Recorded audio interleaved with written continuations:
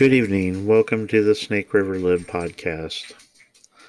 It's Tuesday morning, technically, but we'll still call it Monday.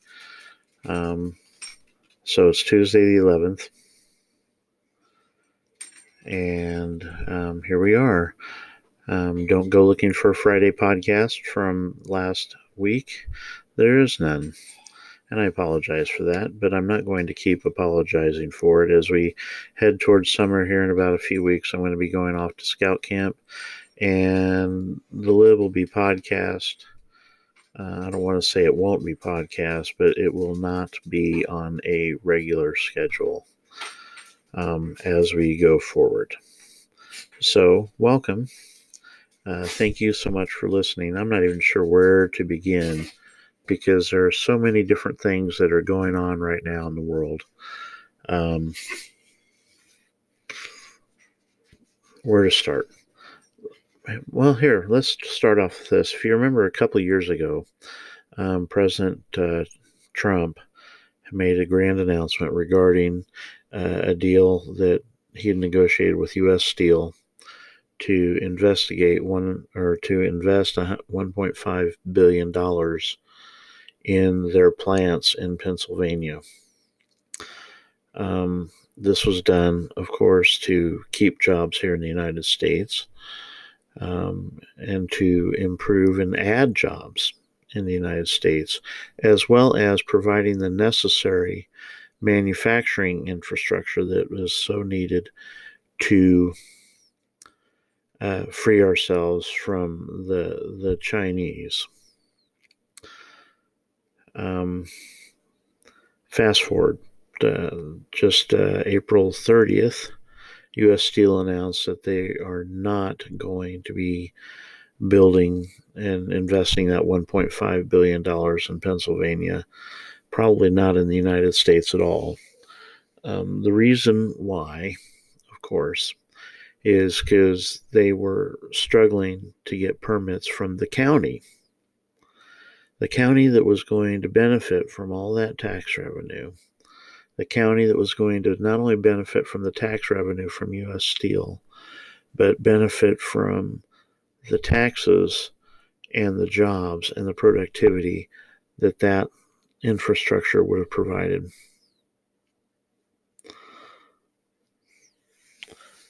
Why? Because of environmental regulations.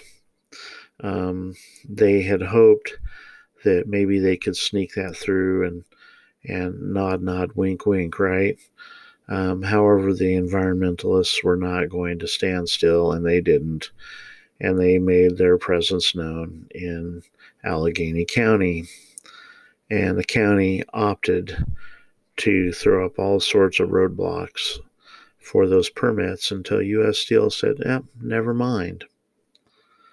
And so they'll be heading to somewhere where there aren't so many regulations and so many environmental concerns. Now, remember, these were supposed to be factories that had considerably reduced emissions. They were supposed to be model factories.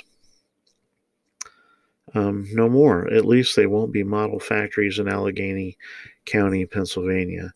And so expect to see more of this, because, the county officials may have gone one way, may have gone a different way had President Trump won re-election. This is just hypothesis on my part. Simply because they knew that the federal government might be willing to get in there and help fight the permitting process along with U.S. Steel. However, the tea leaves are what they are. We can see that the Biden administration is nothing but a shell for whatever special interest group happens to be whining the loudest. And in the case of Allegheny County, it was environmentalists. And so they'll be building elsewhere. I mean, they're still going to go through with their plan for this lightweight steel for automobiles and such. However, it's probably going to be built where a lot of those factories are, which is probably in Mexico. We don't know that yet, but we do know where it's not going to be built, or where they are not going to be built. It's 3 different plants, and that is in Pennsylvania. So congratulations to Chairman Joe on his win there. Um, let's see. Oh, I posted this originally. It was in the Australian newspaper down there. However, I read it originally in the Daily Wire, Ben Shapiro's group, but the article was not theirs originally. And it turns out that China has been developing biowarfare weapons. By the way, just for clarification, biowarfare weapons are weapons considered weapons of mass destruction, whether it's nuclear or bio or chemical attack. These are all considered weapons of mass destruction. And so apparently we knew about this. A Republican congressman, I forget his name, is trying to get information from this. They say that the State Department actually has information on this, which I suspect they do. I mean, we know for a fact that China would not allow the WHO to inspect the Wuhan laboratory. We also know that the Wuhan laboratory was funded in large part by U.S. tax dollars, courtesy of the NIH, which meant that this was all little Lord Fauci's doing. Or at least in part. We do know that the Chinese have been working on weaponizing various SARS diseases to be used against whomever their enemies might be. And this is very important because while, of course, we are dealing with COVID this time around, there was also, of course, the SARS outbreak back in the early 2000s. Are they fine-tuning these weapons to see not only their effect on human populations, but the reaction of governments to a pandemic? I've said before that I thought it was an accidental release, and it very likely was. However, look what happened. It really started to explode after the Chinese New Year, after people, millions and millions of people traveled to China to celebrate the New Year. And then they went back. If you were to look for a way to spread a virus, they had it down to a T.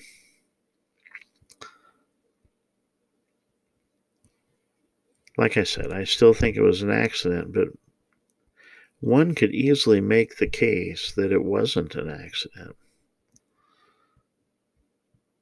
But that's above my pay grade, and we know, of course, because the Bidens are beholden to China, that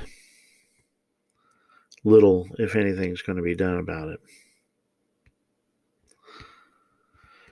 Speaking of little Lord Fauci, he's saying now that maybe by next Mother's Day or so we might be near some semblance of normal, and that there may need to be a need at times for mask mandates from here on out. At what point do we remember that we are Americans and that we have rights? And the one right that we have is that some bureaucrat, because regardless of little Lord Fauci's resume, He is the consummate bureaucrat, the swamp dweller extraordinaire, who has survived a number of both Republican and Democrat administrations. Don't think it's because he's good at his job, because if he was as good at his job as he is being portrayed, he would not be working for the government. Because up until this pandemic, no one has ever given him the kind of power that he seems to think he has, or the CDC has. Liz Cheney is the House Republican chair. She's the number 3 ranking Republican in the House Republican caucus. She's probably going to be out this week. She, of course, has been a never Trumper all along. She hates those who voted for Trump. She thinks that wars in the Middle East should go on in perpetuity, just like her father. And because she's from a safe state, she's immune from problems like what she's about to experience. All the Republican leadership, except for Liz, has gotten behind Elise Stefanik of New York to replace her in that position. Whether she stays in Congress or not, who knows? I mean, she's the darling of CNN and MSNBC. And why? Because she is a high-ranking Republican who is speaking badly against the Republican Party. I guarantee you that after her 15 minutes of post having her position taken from her, that the media and will no longer care about her. Because right now they can use her words against Republicans and say that those Republicans are on the fringe, when really they represent the mainstream of the Republican Party. And no, I'm not talking about insurrection, although we could talk about that. Maybe we will here later on. Anyway, we're going to take a break, and then we'll be right back. And here I thought I wasn't going to have enough material. There are so many things going on, and I just selected a few things that really kind of caught my eye. In case you didn't know it, the border is not closed, contrary to what the Department of Homeland Security says. Coyotes, the cartels, run the border. They allow people to cross. Of course, when you have these big groups crossing, and they're apprehended by the Border Patrol is tied up, and while they, in another sector, can be hauling across their illicit drugs as well as their actual child trafficking and human trafficking. So when they try to tell you that the border is closed, it's a complete lie. It's one of those big lies. Let's see. In case you weren't aware, the Department of Justice has dropped some 90% of the charges, or 90% of the cases against people who were charged with violent acts during last summer's peaceful protests. Violent acts where they tried to torch the Portland courthouse, for example, and where federal officers were hurt. Most of those charges have been dropped, surprisingly enough, to no one. Meanwhile, only recently have people have been held without bail for the no weapon surge on the Capitol. There's no way that was an insurrection. Where were the weapons? Where was the serious attack on our democracy? That serious attack is done by Antifa. Police stations all over the country that are being attacked. Sometimes the police are being driven out of them, even in cities like the People's Republic of Portland and the People's Republic of Seattle. even in those places where the police, are not, bull Connor. I mean, there's none of those anyway anymore. Yes, you have rogue cops. Yes, you have racist cops. Guess what? A lot of people are racist, and not just whites. But yes, so while all those insurrections were going on last summer, most of those cases against those people have been dropped. But not the cases. They're still hunting down. I'm sure that you've read about the couple in Alaska. The FBI showed up one morning, searched their house, took their electronics, thought that they were people that broke into the Capitol. And while it was true that they were at the rally that the president held, they never got near the Capitol grounds. Remember, only one person actually died during the so-called insurrection, and it was an unarmed Air Force veteran who was killed by a as yet unnamed and will never be charged Capitol policeman. Anyway, what else? What else is in the news that we could talk about?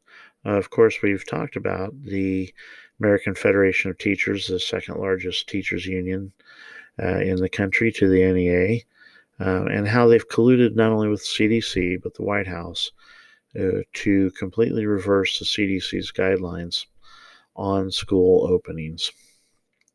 Remember when the vaccine first became available, teachers demanded they be first in line in front of seniors, etc., and most vulnerable.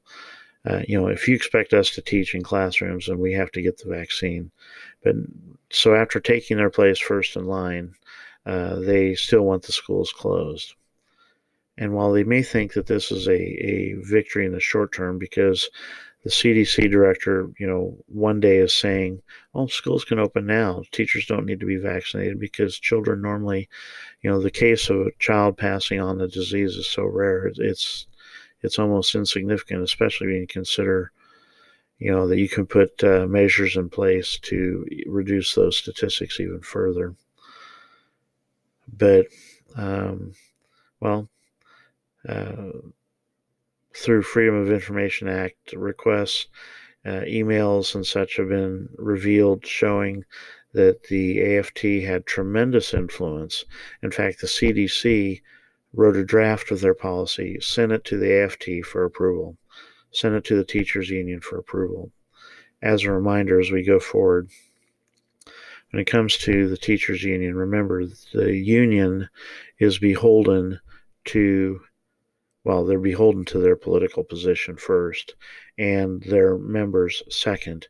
Nowhere in the teachers union equation do children fit in.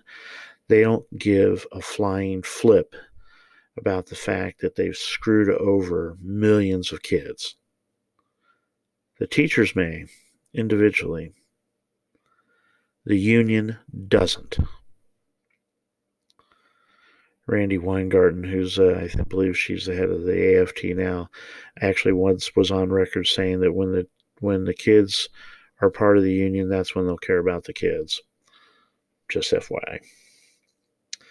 By the way, if you voted for Biden and you were conservative because you couldn't stand Trump's lying and such, how are you feeling now?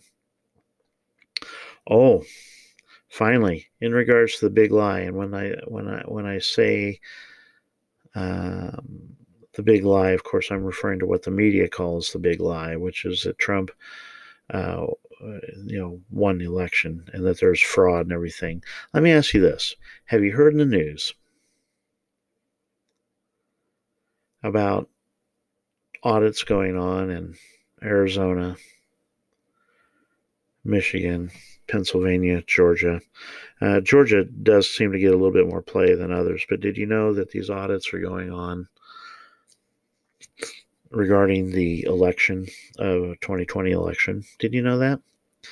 Did you know also that for some reason Democrats in these states are doing everything possible to keep those audits from happening? In Arizona, which I've been kind of following the Senate has demanded subpoenaed these records from Maricopa County, and Maricopa County is refusing and fighting and losing battles, but still they're fighting and they get stays and such. My question is this: if there was no cheating done, why are they fighting the audits?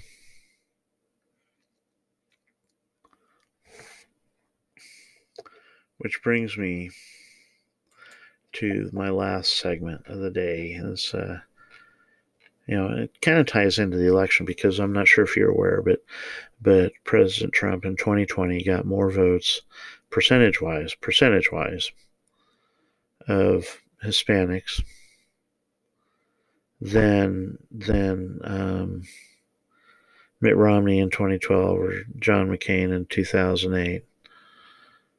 Probably Bush. I didn't go back that far. That more and more Hispanics are identifying as Republicans or independents, but they were voting Republicans. The percentage, especially the counties along the Texas-Mexico border, where they see firsthand not only the benefit of the wall going up, but the policies that then President Trump had negotiated with Mexico, as well as Guatemala, El Salvador, and Honduras, keeping their people home while they apply for asylum rather than show up at the border. The big lie, of course, is that this is all Trump's fault. The border problem now is not. It was Biden's fault. It's the intentions, because you see, with Democrats, it's intentions that matter. I always say taxation is theft, but taxation comes in many forms, not just a financial tax. As I mentioned at the very, very beginning with U.S. Steel, why are they not going to do that $1.5 billion investment in their plants in Pennsylvania? Because of regulation. That's a de facto tax. When you make companies jump through inordinate hoops to be able to build when you want them to build, that's a tax.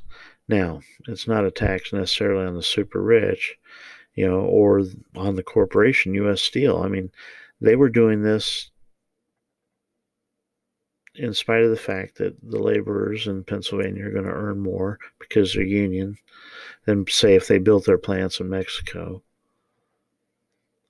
And so it was going to cost a little bit more, even just with those wages and benefits and such. But the environmental regulations were too high of a burden for them to overcome.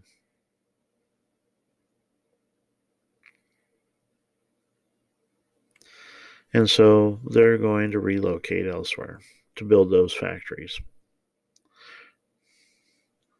Tax.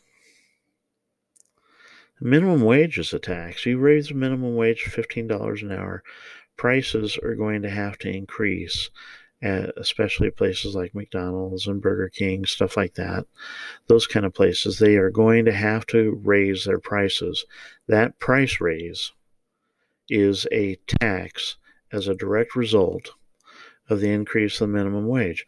And what you're going to find when you do that is that the people that you are trying to help the most, well, the ones that still have jobs, not the ones that get laid off because they do not provide enough value for the minimum wage. But for those that stay, they're going to find that everything is so much more expensive because of the labor cost that they're going to be no better off than they were before. That's a tax. That's a tax not only on you and me, but it's a tax on those who can least afford it the most. Again, the poor. Now, they're not called taxes. What did Hillary say back in the Hillary Care debates? It's not the government's fault that the company is undercapitalized, meaning if they can't absorb their costs, then, well, that's just their own fault. You see, that's where the problem lies, is they don't care about the results. All they care about are the intentions. Biden's plan to open up or to rescind all of these things that Orange Man Bad did without any thought to the consequences. And then to say, well, the previous administration left us completely unprepared. Well, they left you unprepared because they had already solved the problem. And what you should have done, Chairman Joe and company, is instead of just ripping apart all that the President Trump had done, you should have said, what will be the impact of shredding all these executive orders and all these decisions? That is the first question you should ask. That was what some of the struggles early in President Trump's administration was dealing with. Okay, what's going to happen if? What's going to happen if? And yet here comes Chairman Joe with his 10,000 years of federal government experience, somebody who was vice president, was a heartbeat away before, who should, and yet he was fully involved if you listen to him, which I doubt completely.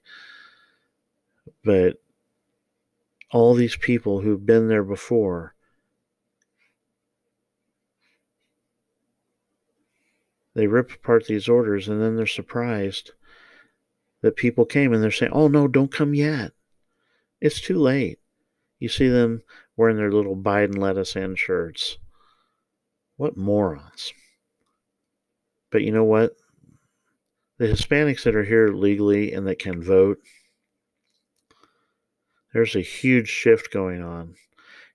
People have always said, oh, well, they're conservative, they're Catholic, et cetera, they're conservative.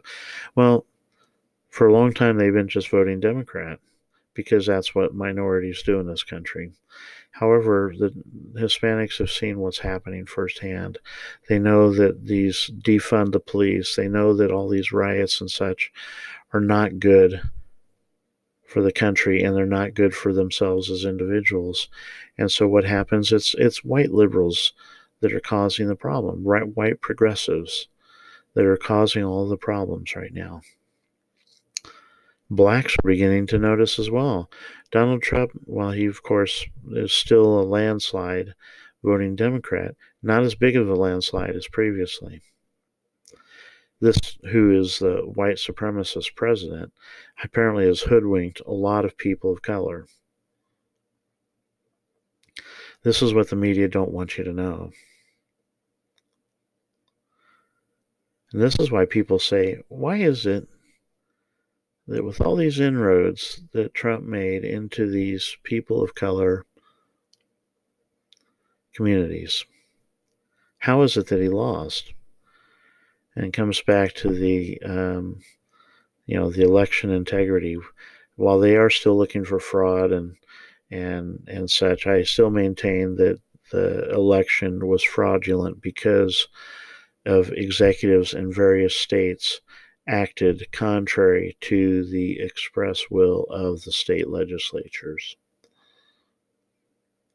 We know that in Pennsylvania, we know that in Arizona, we know that in Georgia, Michigan, Wisconsin. Funny how things are. Am I espousing the big lie on fraud as far as illegal votes cast? Well, we know there were, but were there enough to impact the election? I doubt it. But what I do know is this: the actions of the executives in those states made the difference.